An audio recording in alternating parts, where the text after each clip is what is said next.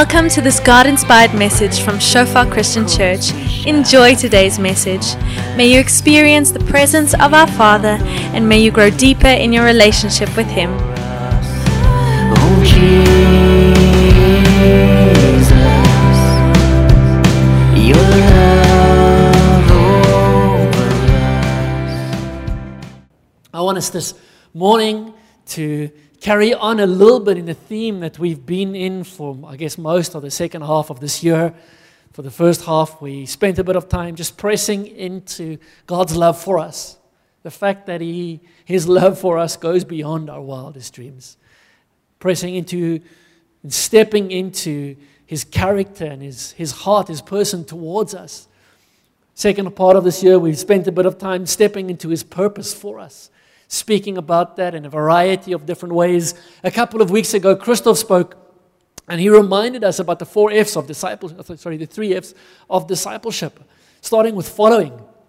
I think most of us follow fishing and fellowship, and most of us probably, I hope, have really made a commitment to follow Jesus. We've spoken about that quite a bit in the last couple of weeks, that, that following Jesus is a quantum shift in our lives. And I hope and pray that most of us here this morning, we've made that decision to say, my life is not about me and about my happiness and about me fulfilling what's in my heart, but my life is about Jesus. It's about His name. It's about His glory. We've spoken about following a lot and laying down our lives, choosing Him above everything.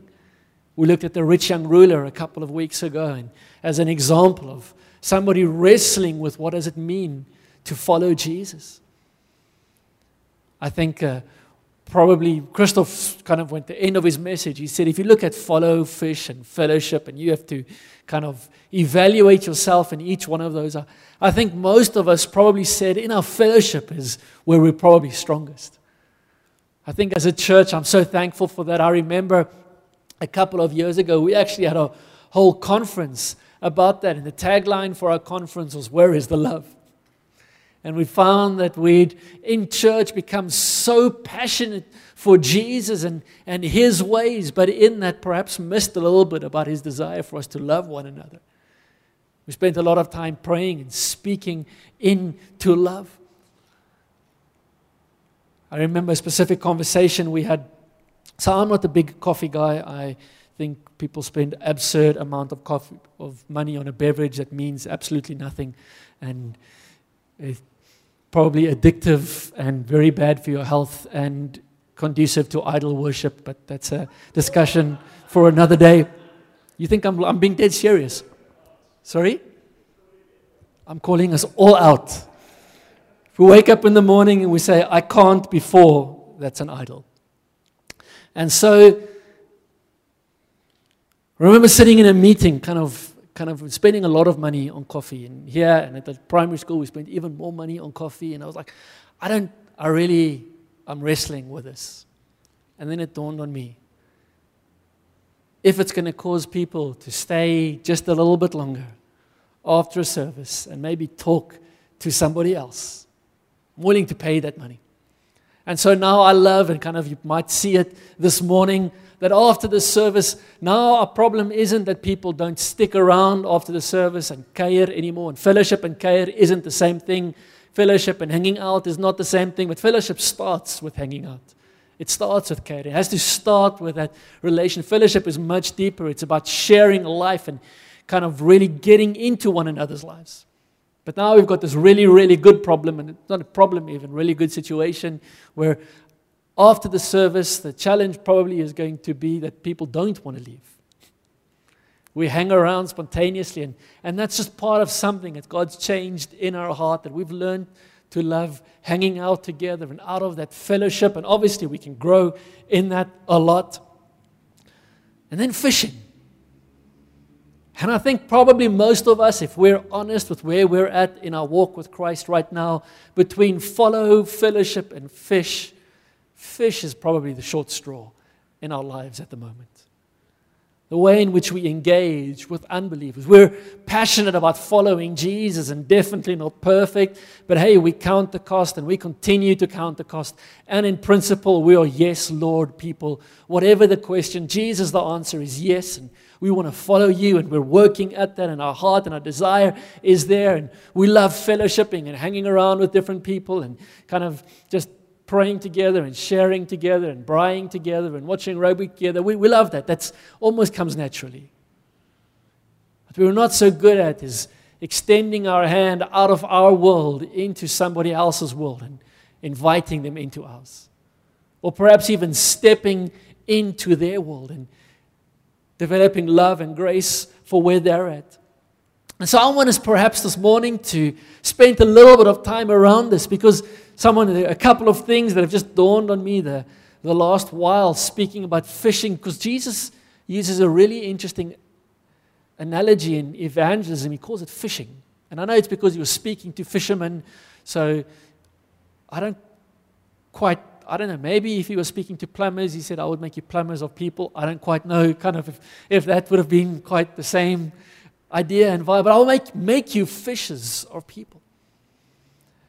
And there are a couple of things that kind of just the last while, as we've been praying about that, speaking about it, just pressing into that a little bit, I realized Jesus said, I'm not going to give you skills to fish with people. It's not what he said.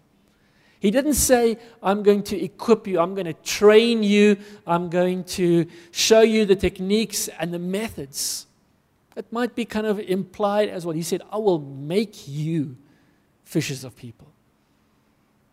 In other words, he says, I'm going to change who you are. I'm not only going to help you to do something, to show you to do something, to teach you to do something. I'm going to make you, your person, your nature, something inside of you is going to change. One of the things that we began praying for us as a church is that God would make us, that he would change us, that he would form us. Another thing, he calls those disciples the initial ones, and he says implicitly, you are not who you need to be yet. But don't worry, I'll make you. I'm not calling you because you're already a fisherman or a fisher of men. I'm calling you because I'm going to make you a fisher of men. And so I spent, I don't know, maybe some of you guys as well, in my younger years with our dad, a lot of time fishing. Anyone else grow up in a home where fishing happened? A few of us. Very few of us. I'm surprised. And I'd almost forgotten that we spent a lot of time fishing until in this week. My dad passed away last year, as many of us know. And so we're still cleaning up a bunch of his stuff. And my one brother moved to Canada, immigrated to Canada, realized Canada really isn't so great, and immigrated back to South Africa now. And we're just moving all of the stuff around. And a whole bunch of my dad's stuff was still at my brother's. And now my brother has decided he's moving to Jeffreys Bay. And so he needed to come and drop off a bunch of stuff that he's not moving to Jeffreys Bay with him. And there were 3 or 4 big crates of fishing stuff. And I was like, you're moving to the sea. Why are you leaving this here? But anyway, so he left all of it. And I realized we actually did a lot of fishing. Various types of fishing. Some of you fish non-fishing people don't know this. It's not just fishing and not fishing. There is dam fishing. Even with dam fishing, it's different fishing. Sometimes you fish and you throw this little thing called a spinner, and you cast it and you reel it back in, and you cast it and you reel it back in. And then there's trout fishing. And there's fly fishing. Sometimes trout often is with a fly. And there are different ways. There's bass fishing. And I had the privilege, we went one year, I remember we drove up all the way to Lake Kariba, and we went tiger fishing up in Lake Kariba. And we did some odds and end fishing around the dams here, but that's not really proper fishing. That's just what they in Afrikaans call hengel. You know there's a difference between hengel and fishing. Or angling. Angling is a technical word in English, but angling is proper fishing. But in Afrikaans, hengel is different. Hengel, you need a cool box, maybe 2 or 3 cool boxes with a couple of beers. And then 1 cool box with beers, and 1 cool box with ice, and 1 cool box with brandy. That's your hengel. It's more about the drinking than the fishing. But my dad, fortunately, it wasn't so much about the drinking. And then we went to Mozambique, and a couple of years, you go deep sea fishing, and that's a completely different type of fishing. First you feed the fish, and then you catch the fish. And some of you will catch that joke a little bit later when you go deep sea fishing. You spend a lot of time leaning overboard, especially at the start of the holiday. Because you got because the sea is doing this, all of the time. And then you trawl, which means that you have your rods, you stick them in the side of the boat, and they have a little, most of the time, a little fake little fish swimming at the end of the line, and you're driving quite slowly over these big dunes and hoping that a nice big fish comes and catches your small fish, but in the meantime, the boat's doing this all of the time. And you're driving slowly, and eventually you hear on the rod the reel starts going, and it's got a little machine that you put on so it makes a noise when a fish bites it. And you go fishing, catch some, that's called game fishing. Got a whole bunch of game fish, like kingfish. We never caught any really big fish like a sailfish or a marlin. That would be really amazing, but kingfish and lots of barracuda and other warm-watered fish off the coast of Mozambique, and a variety, and then you get the guys who the real hardcore fishermen. These are the ones who go at like 3 o'clock in the morning and they stand on the beach with their long rods. And you've got like a special way in which you cast and you try and get your piece of crab or whatever's on the end of your reel, on the end of your hook, into a little pool or a little pond or something kind of that you see, or just other side of the breakers. And those guys stand there. Have you seen them? In the wind and the rain, early morning, late morning, early evening, late off through the night. They're like standing there with a little bucket, and I'm like, you guys are amazing. I do not have the patience for that. And so as I was thinking about all of this fishing, some stuff kind of struck me about parallels. Now, the first thing that I must just say here is I don't think much of this fishing happened in Jesus' time. So when Jesus is speaking about fishing, he probably wasn't referring to that because they used nets. Fishing with nets, once again, is completely different to fishing with a reel and a rod. But there is one parallel at least. And that is most of the time when you go fishing, and this one struck me just recently, you don't catch anything. Most of the time when you go fishing, you don't catch very much. You spend hours upon hours at the side of the dam, the lake, the river, the sea.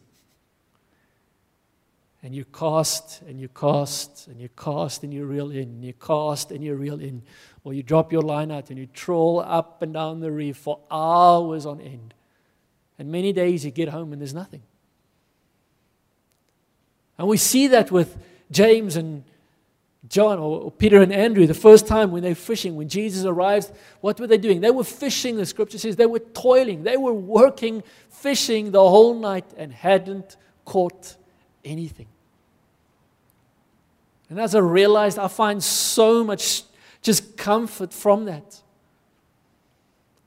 Because a part of our performance culture, and maybe my personal performance issues a little bit, I feel like a failure every time when I put my faith out to go fishing for Jesus, to go and kind of reach someone, to step out into someone's world, and they don't come to salvation. I'm like, God, this is wrong. This is useless. And then I realized, but that's how fishing works. Fishing is one of those things where you fail more than you succeed. You go fishing for hours. You cast that reel over and over. The other day, a year or two ago, I was in Tsenin with our pastor there. Now, he's a big fisher guy, and there are little bass dams all over Tsenin. And he wanted me to go fishing with him. So after I preached the morning service, and then we went fishing. And gave me a rod and everything, and a little spinner, and I cast, boom. Like second or third cast, I catch this really properly sized bass, and this guy's eyes are like so big. He's like, this isn't meant to happen. You're meant to stand here the whole day and sweat and burn in the sun and everything before you catch anything. And he kind of took a nice little photo. He's still super impressed with the little bass I caught that day. But I just want to kind of put that out there just as an expectation. We're going to go fishing. We're going to be a people who go fishing. And sometimes when you go fishing, you bring in the nets, and kind of the nets are tearing because there's just too much fish. Other times you go fishing and you come back and there's nothing in the boat. And that's okay. That's fishing. I don't know why I was just kind of, that struck me the other day when I put that out there. When that dawned on me that most of the time, it actually dawned on me when Kyle and Megan, they're not here this morning, they're probably joining us this evening. They went fishing a couple of weeks ago. I think, Mark, you were there as well. And they were fishing and fishing and fishing. and they didn't catch anything. But they went back and they went fishing again. And as someone said, they kind of shared about how dedicated Kyle and Megan were, because early in the morning they went fishing and they come back, and eventually they did catch some stuff, but they spent the whole week in Dahlstrom fishing, and I think they each caught one fish. And they view it as successful fishing expedition because they caught something after a week of day and night fishing. And kind of it just struck me. I just want to put this out there. Some of us need to hear this, that it is okay if we don't get catch fish every single time we go out. Just one or two other kind of just lessons, things I remember from being a kid and going fishing, before we're going to look at some things from Jesus around fishing, which is probably way more important than some of these other things I'm mentioning. Fishing takes time. It takes a lot of time. As I mentioned, it's not always even what we seems to be productive time, but it takes a lot of time. You're not a successful fisherman by just quickly going out, casting the reel, catching, come back in. My morning's done. No, fishermen spend hours upon hours fishing. It takes lots. It's a time-consuming activity. You don't go fishing by accident. You see, fishing isn't where you go for a ride on the boat and we're like, oh, I happened to catch some fish. That was fun. No, fishing is a deliberate, intentional activity. Jesus calls us to go fishing. I think these principles carry through, whether we're using a net or we're using a reel. We have to be intentional. Fishing, we don't go fishing by accident. You don't go fishing and catch fish just because it just, we were just sitting by the side of the lake, just having a coffee, and suddenly we caught a bunch of fish. That's not how fishing works. My dad always says you can't catch anything if you don't have a line in the water. You have to have a line in the water. You have to have some bait, something out there. And as I mentioned, most of the time, you don't catch. So just a couple of things that I just thought about, that I just kind of want to just put out there about fishing. Fishing is work. Fishing is intentional. Fishing seems to be very unproductive a lot of the time. But let's look at some things that Jesus did around fishing, and wanting us to encourage, inspire us, even as Sam was here just a couple of weeks ago, just an evangelist, somebody who spends his life going fishing. I don't think in Scripture there's a specific method. I don't think there's a specific formula. I don't think Jesus was formulaic in his ministry. What he says to Timon is not what he says to Tiani. He ministers to each one differently, but I do think there are some principles that carry through. There are some heart issues we can pick up from Jesus that hopefully will encourage and inspire us to truly grow as fishers of men. Luke 19, verse 10. I think the first one, why Jesus? What Jesus modeled to us, and to his disciples, to the 12, is how he made them fishers of men, is he understood his purpose. Luke 19, verse 10 says, for the Son of Man, that's a description Jesus uses when he speaks of himself, the Son of Man came to seek and to save those who are lost. Jesus understood that his very reason for being on this earth was to seek and to save. In other words, that means tomorrow morning when Jesus wakes up, what am I going to do today? I'm going to seek and to save that which is lost. That is my purpose. That's why I'm here. What am I spending when I'm going to this braai, when I'm going to this function, when I'm meeting with these people, when I need to go and get some water at a well, and maybe there's some people coming to the well. What am I going to be doing there? I'm going to be seeking and saving those who are lost. It was an approach to everything he did. I think when Jesus looks at Peter and James and Andrew and John, and he says, I'm going to make you fishers of men, this is part of what he means.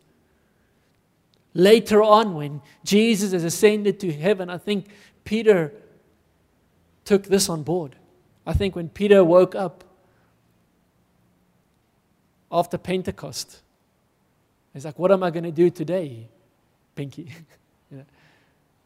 I'm going to fish for men. What am I going to do today? I'm going to seek and save those who are lost. I think there was a heart approach that happened when I'm going to this meeting, when I'm traveling to this town, when I'm driving in this car, when I'm sitting in this taxi, when I'm having lunch with these people. What am I doing? What is my purpose? I'm here to seek and to save that which is lost. Jesus truly embraced and understood his purpose. In Matthew 9, we see this beautiful passage. He genuinely cared. Jesus traveled through all the towns and the villages of that area. He was teaching in synagogues and announcing the good news about the kingdom. He healed every kind of disease and illness. And when he saw the crowds, he had compassion on them because they were confused and helpless like sheep without a shepherd. Jesus genuinely cared. Now, this is one of those things when I read that passage and maybe the Holy Spirit shines in my light and I'm like, Jesus, I don't think I genuinely care. If I'm truly honest in my self-evaluation. So now, one of the mistakes we make then is, okay, now I'm going to start caring. Watch. I'm going to make myself care. Suddenly, I'm going to start caring about the people. And I've tried that before. Little quick spoiler alert. Doesn't work. What we can do is we can go and say, Jesus, you cared. And I want to represent you, so I need to start caring. Jesus, will you help me to begin to care? You see, we can't change our own hearts. Here's just something out there, maybe a little nugget for free. When there's something in our heart we look at that we disagree with, that doesn't accord with Christ and Christ-likeness, you and I cannot change it. We can try and try and try and try. I promise you can't change your heart. But we can ask Jesus to change our hearts. And He does. He does. And so a prayer we can begin to pray if we look at this and we look at the people around us is, do I genuinely care? I love how some of the older translations would phrase this. They would always, and the New Living Translation loses it a little bit, but the word compassion never appears on its own in Scripture, in the word-for-word translations. It's always moved with compassion. Compassion always leads to action. I remember many years ago, I was still a student and I was actually leading a team in Pretoria, a ministry team, and we were doing some ministry work out in Atteridgeville late in the evenings in the winter, and then driving back to mainland area where we were staying in Linwood. And I remember we were driving in one night, middle of winter, you know how cold, some cold nights. And the radio in the little bus we were driving in was on, and it was Jacaranda. And the radio presenter was speaking about how cold it is tonight and how hard it must be for the people on the streets and how our hearts really should go out to them. And I thought they were building up to so here's a place where you can come deposit blankets or you can give warm clothes and we're going to do something about this. And she was like, yeah, so let's take a moment and think about them. And I remember the next song was a Madonna song. And here's the next song, boom. And they're playing to Madonna. And I was like, wait. And I realized that the difference is in compassion doesn't do that. Compassion always moves to action. We can be aware of brokenness and hurt. Jesus didn't look at them and He was aware because they were confused and helpless. He was moved. Something inside of Him said we need to do something. Just on this, I want to just take a moment and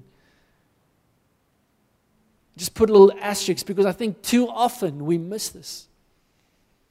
Too often we miss this little detail when we look at broken people and we miss the reality of eternity. So often in church and speaking with church leaders, and it frustrates me, and it's right, we need to have those conversations, but the conversation is about the poor, as an example. Good conversation to have. How are we going to feed them? How are we going to clothe them? We should do that. How are we going to upskill them? How are we going to provide jobs? How are we going to help for the orphans? How are we going to care for the widows? We must. Jesus says it's important. It's on His heart. But what breaks my heart is too often the conversation ends there. You see, at the end of the day, Jesus doesn't look at his people and he's moved with compassion because of their earthly state. He looks at them and he's moved with compassion because he understands their eternal state. He understands that it's not just that they're in trouble here on this earth, they're in trouble in eternity. They are separated from the Father in eternity. And too often we stop and we don't stop and just remind ourselves of that truth. I love World Vision, which is sort of a big international welfare organization. And they have this little saying, a little tagline. It might have changed, but it used to be kind of when we worked with them a little bit in the past. It says, we care about all suffering, but especially eternal suffering. I love, we care about all suffering, but we care most about eternal suffering. We have to ask ourselves, we have to step back, if what we believe is real, and we believe it's real, that's why we believe it. If we believe that salvation is only in the name of Jesus, if we believe that outside of Jesus we are all headed for eternal damnation and separation from God, if we look at that and we genuinely believe that, we genuinely believe that we are saved by Jesus, and we step out from there and we look at the people around us who have not yet experienced the saving grace of Jesus, that right there is a moment to be real about our compassion. Yes, I want you to have a warm meal tonight. I genuinely do. And sleep in a warm bed. But more than that, I want you to live in an eternal relationship with Jesus. And fortunately, it's not one or the other. It's not a meal or Jesus. It can be both. But if we're looking out at crowds, if we're looking out at the city, if we're picking up the newspaper, yesterday we had a school thing. It was my daughter's school's 70th birthday, and so they had like a big kermisserige type of thing with a bunch of games and fundraiser and having a bunch of fun. And then kind of the thing to do at schools nowadays is a tenkie aunt. So we come and we put up our tent and we camp on the school premises. And it's good fun, except we were meant to sleep. So this is a confession, not a testimony. Last night, myself and the youngest, the middle one, decided camping. I've got a really comfortable, warm bed at home. I'm not doing this camping thing. My wife was like, I got you, sister. And so they were in the warm, comfortable bed last night, and the rest of us, we said, okay, we're going to camp there and play with the friends, and played till late.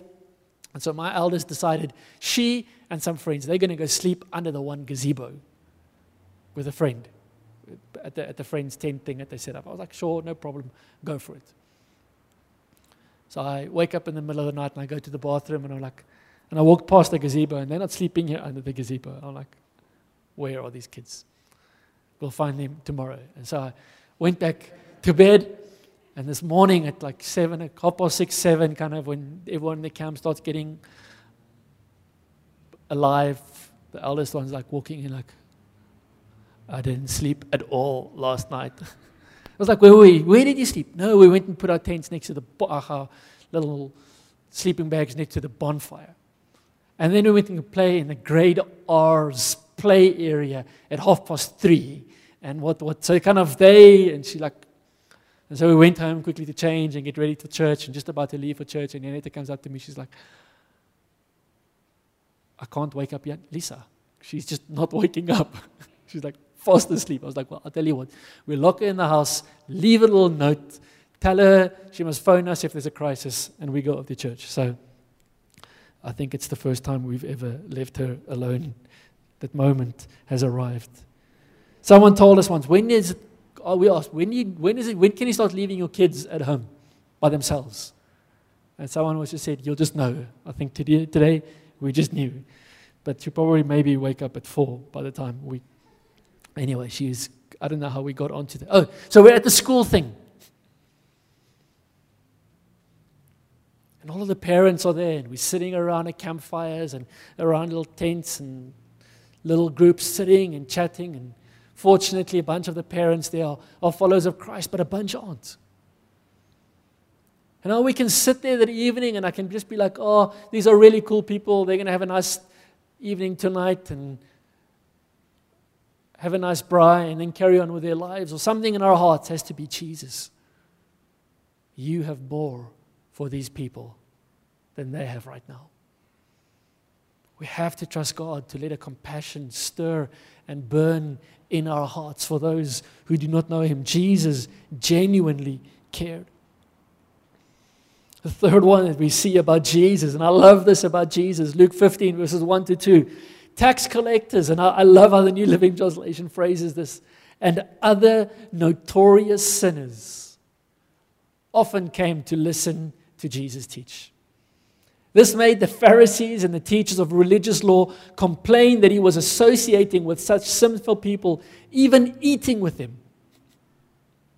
He's like, Jesus, you can't be with unholy people. Jesus loved being with unholy people. I love this. Notorious sinners. Here's a little quick litmus test. Who is the most notorious sinner in your life? No, I'm kidding. Please don't answer that. But Jesus was not intimidated by sinfulness and by sinful people, which is a really, really good thing, because I don't think He would ever have come down from heaven to earth if He was. Okay, and so he stepped into our lives, and He was not intimidated by sinfulness. But the religious spirit is. It's interesting, sort of, we sat on Monday in our office meeting, and kind of we realized, shucks, the Springboks are playing at 6 on Sunday night, 5:45 tonight. So we're going to have, and our evening services really aren't massive at the moment as it is. And someone was like, well, we're probably going to have a bunch of girls who really don't care about rugby in church on Sunday. And that's probably what the service is going to be. And I was like, well, that's what we do then. Because, I mean, we're definitely not going to put Jesus on the back burner for any human thing. And then someone dropped the idea about, wait, why don't we use it as an opportunity to invite people?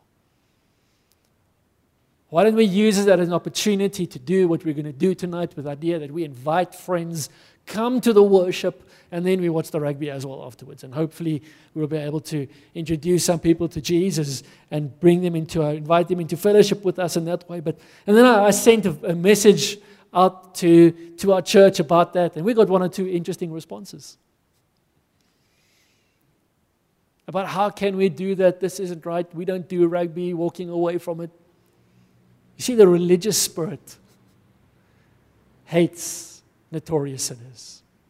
The Pharisees were like, Jesus, you can't be associating with such sinful things.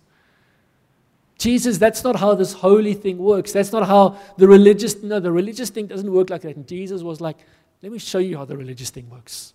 Let me smash every boundary, every reason why we can't be with those people. Let me smash that away and step into their lives so they can experience truth. There's a religiousness that in me, even in this week, as I was thinking, maybe we should just call off Sunday night. Maybe just accept the loss, come back next week, trust God for more people to come back, and go through the whole effort of a service with 4 people sitting in the service, and then be despondent because people in church love rugby more than they love Jesus, and just feel even more bad about how we're discipling people. Maybe I should just step away from all of that. There's this religious thing that wants to come inside of us, that wants to say, we need to pull up these walls. I wonder what was your response when we heard we're not doing a normal service this Sunday? Was it a, yes, I can't wait, I'm going to invite that friend, here's the opportunity I've been praying for? Or was it, oh, this is such a sinful church? What is it that registers in our heart? Are we a little bit Pharisaic? Because the Pharisees and the teachers of religious law complained that Jesus was associating with sinful people. Jesus wasn't intimidated by them at all. A little bit later on in Scripture, Paul gives us some clarification around this. In 1 Corinthians 5, he says, when I wrote to you before, I told you not to associate with people who indulge in sexual sin. And then watch this, verse 10 is so important. But I wasn't talking about unbelievers who indulge in sexual sin, or are greedy, or cheat people, or worship idols. You would have to leave this world to avoid people like that. The implication is, I don't want you to leave the world. I don't want you to step away from sinful people. On the contrary, I want you to be there amongst sinful people. He carries on. I meant you are not to associate with anyone who claims to be a believer yet indulges in sexual sin, or is greedy, or worships idols, or is abusive, or is a drunkard, or cheats people. Don't even eat with such people. You see, Jesus is very clear that when there are sinful people, when there are people who don't know the grace of Christ, they are going to be sinning. I was speaking to a guy in church recently, kind of just struggling with a family situation where there's a family member who's just kind of involved in some form of sexual sin. And he was like, what do we do about it? Whatever. I told him, you don't do anything about it. The sexual sin isn't the problem. The problem is that they haven't experienced the grace of Jesus. You can get them to stop sinning, that specific sin, but guess what? They're still going to be sinners. Guess what? Nothing has changed about the eternal state when they stop committing that specific sin. The Their eternal state changes when they encounter Christ. And then when they encounter Christ, guess what? They stop sinning because Jesus brings about a transformation. As Christians, so often, especially with the world, we are so into getting people to stop sinning instead of getting people to meet Jesus. When they meet Jesus, Jesus deals with the sin. Do you know it's possible to not live a life of external overt sin and still not know Jesus? You know that's possible? It's possible to be so religious, to do everything right by the book and still not know Jesus. But it is impossible to truly know Jesus and still live a life of overt sin. The moment Jesus enters in, all of that stuff is going to sort itself out. He'll sort that out. He'll wash away the sin. And so Jesus comes, and Jesus is not intimidated by sinners. So here's a little challenge for us, for some of us. Do you have sinful people in your life? I made a joke just now about who are the most notorious sinners in your life, the people that you know. That was a joke. This part isn't a joke. If there aren't notorious sinners in your life, get some. Find the people in your business, in your company, in your world. Maybe just another thing about sin that we sometimes miss. You see, sin is an outflow of brokenness, always. You see, nobody sins. Nobody beats their wife. Nobody steals. Nobody does that from a place of wholeness on the inside. Nobody takes something that belongs to somebody else when I'm whole on the inside. I do that because there's brokenness on the inside. And so where are we exposing ourselves to brokenness? Where are we allowing... You know the best way, we spoke about learning to love people there. I found in my life there are two great ways to learn to love people. The first one is to begin to pray for them.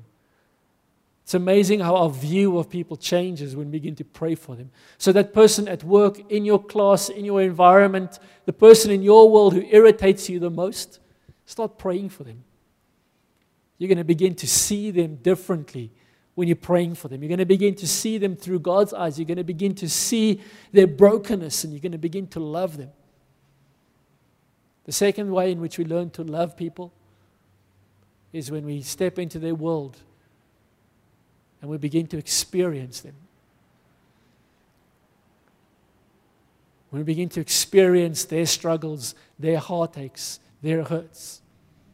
It's amazing how compassion in our heart then becomes real, because we experienced a little bit of where they're at. Those people in your work who are the unbelieving people, the loud people, the sinful people. You know, when you have the work bride, there's the group there. They're the group who are going to get drunk and swear, and they're the rowdy group. So I'm going to go to the work function, you know, year-end work functions that are coming up, and I'm going to be with the nice people. And the big rowdy people, they can do their own thing. I think Jesus would at least sometimes have been with a rowdy crowd, with the notorious sinners in our businesses. We step into that place. Jesus was never intimidated by that. And then the last one that I want to hold before us in Luke 19. Jesus enters Jericho and he makes his way through the town. There was a man there named Zacchaeus. He was the chief tax collector in the region, and he'd become very rich. as an aside, we'll see that now, he's also a notorious sinner. He tried to get a look at Jesus, but he was too short to see over the crowd. So he ran ahead and he climbed a sycamore fig tree beside the road, for Jesus was going to pass that way. When Jesus came by, he looked up at Zacchaeus and called him by name. Zacchaeus, he said, quick, come down. I must be a guest in your home today. Zacchaeus quickly climbed down and took Jesus to his house in great excitement and joy. But the people were displeased. He has gone to be the guest of a notorious sinner, they grumbled. Jesus stepped into the lives of broken people. Jesus was not afraid to invite himself into Zacchaeus' life. Zacchaeus, I need to come and be with you. I guess for me, kind of when I think about fishing, this is the hardest bit because I'm in that sense, a very private person. My stuff is my stuff and your stuff is your stuff. And if you need help in your stuff, then ask me. And by all means, we're there to help. But I'm not going to, out of myself, it's not my nature at all. It's very hard for me to kind of get involved in other people's lives. But I realize there's a grace of God we need to step into to do that. I'm always the last one to find out what's going on in other people's lives because I'm not crapping and asking and making other people's business my business. And I think there's a lot of wisdom in that, but there's also a place where Jesus is willing to say to Zacchaeus, Zacchaeus, I need to step into your life. Zacchaeus, speak to me. Jesus steps into Zacchaeus' life, and Zacchaeus is like, whoa, I've messed up some stuff. Hey, I'm going to give half my money to the poor. For him, it wasn't everything. He was like, I'm going to give half. The rich young ruler, it was everything. For Zacchaeus, it was half. For everyone, it's different. And if I've cheated anyone, I'm going to make right with them. And Jesus looks at him and says, Zacchaeus, salvation has come to this house today. You short guy climbing in a tree, your life is never going to be the same again. Because Jesus was willing to step into his world. And so I want to encourage us, just 4 things here that we see from Jesus, that we can pray into, that we can pray about. That is, we say, Jesus, we want to be fishers. You want us to be fishers of men. Jesus, help us with this. Jesus, what was the first one there? God, help us understand your purpose. Spoken about it at length so far, that Missio Dei, the very reason why Jesus came. He came as the ultimate sent one. He genuinely cared. Jesus, help me to learn to care for people, to love people. I went fishing on Friday night. It wasn't a very successful fishing expedition. Invited a bunch of you guys to come and watch the rugby at my place, and then I invited our neighborhood to come and watch the rugby. The people who literally live around us. Just come and step into an environment where there are a bunch of believers and get to know some people so we can begin to build a bit of a relationship. Guess what? No one came. So what am I going to do next time the Springboks play? The same thing. I'm going to invite them again. Because I've learned when I go fishing and I've got my rod and I've got my fly on the end, I don't just cast it once, pull the fly back in. Fly, you kind of pull in like this, you don't reel it. You pull it back in, and then my day is done. No, I cast again, and I cast again, and I cast again, and I cast again. And the more we cast, eventually someone bites, something bites. We reel it in. Jesus genuinely cared. He wasn't intimidated by sinners. You have a braai. You invite some people, you do what I did now, you go fishing, you invite some friends over, and you invite some non-friends over, people you don't know, people from the community or people that are friends, but they don't know Jesus yet or whatever. And guess what? They pitch up with their alcohol. They think we're going fishing, and they bring their 3 coolers, one with ice, one with beer, one with Clippies and Coke. How do we respond? Are we like, no, that's not allowed here. We don't do alcohol. Are we intimidated by notorious sinners? I'm not talking about illegal drugs and stuff like that. That's different. But are you know what? If you want to drink, you're welcome to drink here. I'm not going to drink. My friends probably aren't going to drink. Guess what? They're probably not going to drink as much as they would have with their other friends. And here's a crazy thing. They're going to see you can have fun without having alcohol. What a novel idea. Maybe next time we'll join that and we'll do that as well. Or are we intimidated? Do we respond? Does the religious spirit in us kick out our spikes when the unreligious step into that? Jesus genuinely cared. He wasn't intimidated by sinners. And he stepped into the lives of broken people. Jesus is making us fishers of men. I'm praying that he's established these in our hearts. That as much as a couple of years ago we really weren't good at the fellowship thing, now we care and we drink all of the coffee afterwards and we break the coffee machines, we buy a new coffee machine and we love it because we care afterwards. And a couple of months down the line, every Sunday when we arrive, we're going to love caring because they're new people all the time because we're just so good at inviting new people. Whether it's to a rugby thing like tonight, whether it's just a normal service, whether it's a small group, whether it's an encounter, whether it's a worship night, whatever, we're just inviting people to the presence of God. We become fishers of men. Can we stand together? I want us to pray as we close.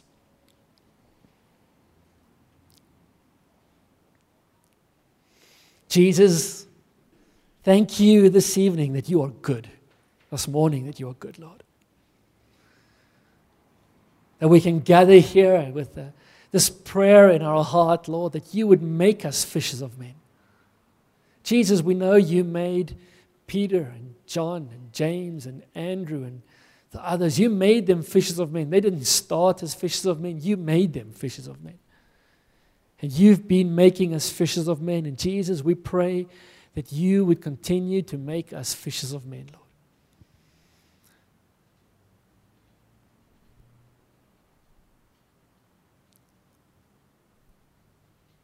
The ushers are going to hand out the elements of communion for us. And as they're doing that, if there's anything specific that I shared this morning that just resonated in your heart, there was an area where God, that was you, but that's so not me. Would you come and change, work, make on the inside what needs to be made?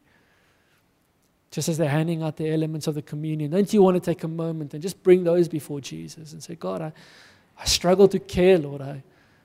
This eternity thing and people of heaven and hell, Lord, it doesn't really register on my scale. Lord, I struggle to step into lives of other people, Lord. I'm intimidated by their sinfulness, whatever it may be. Just you take a moment and just bring those before Christ.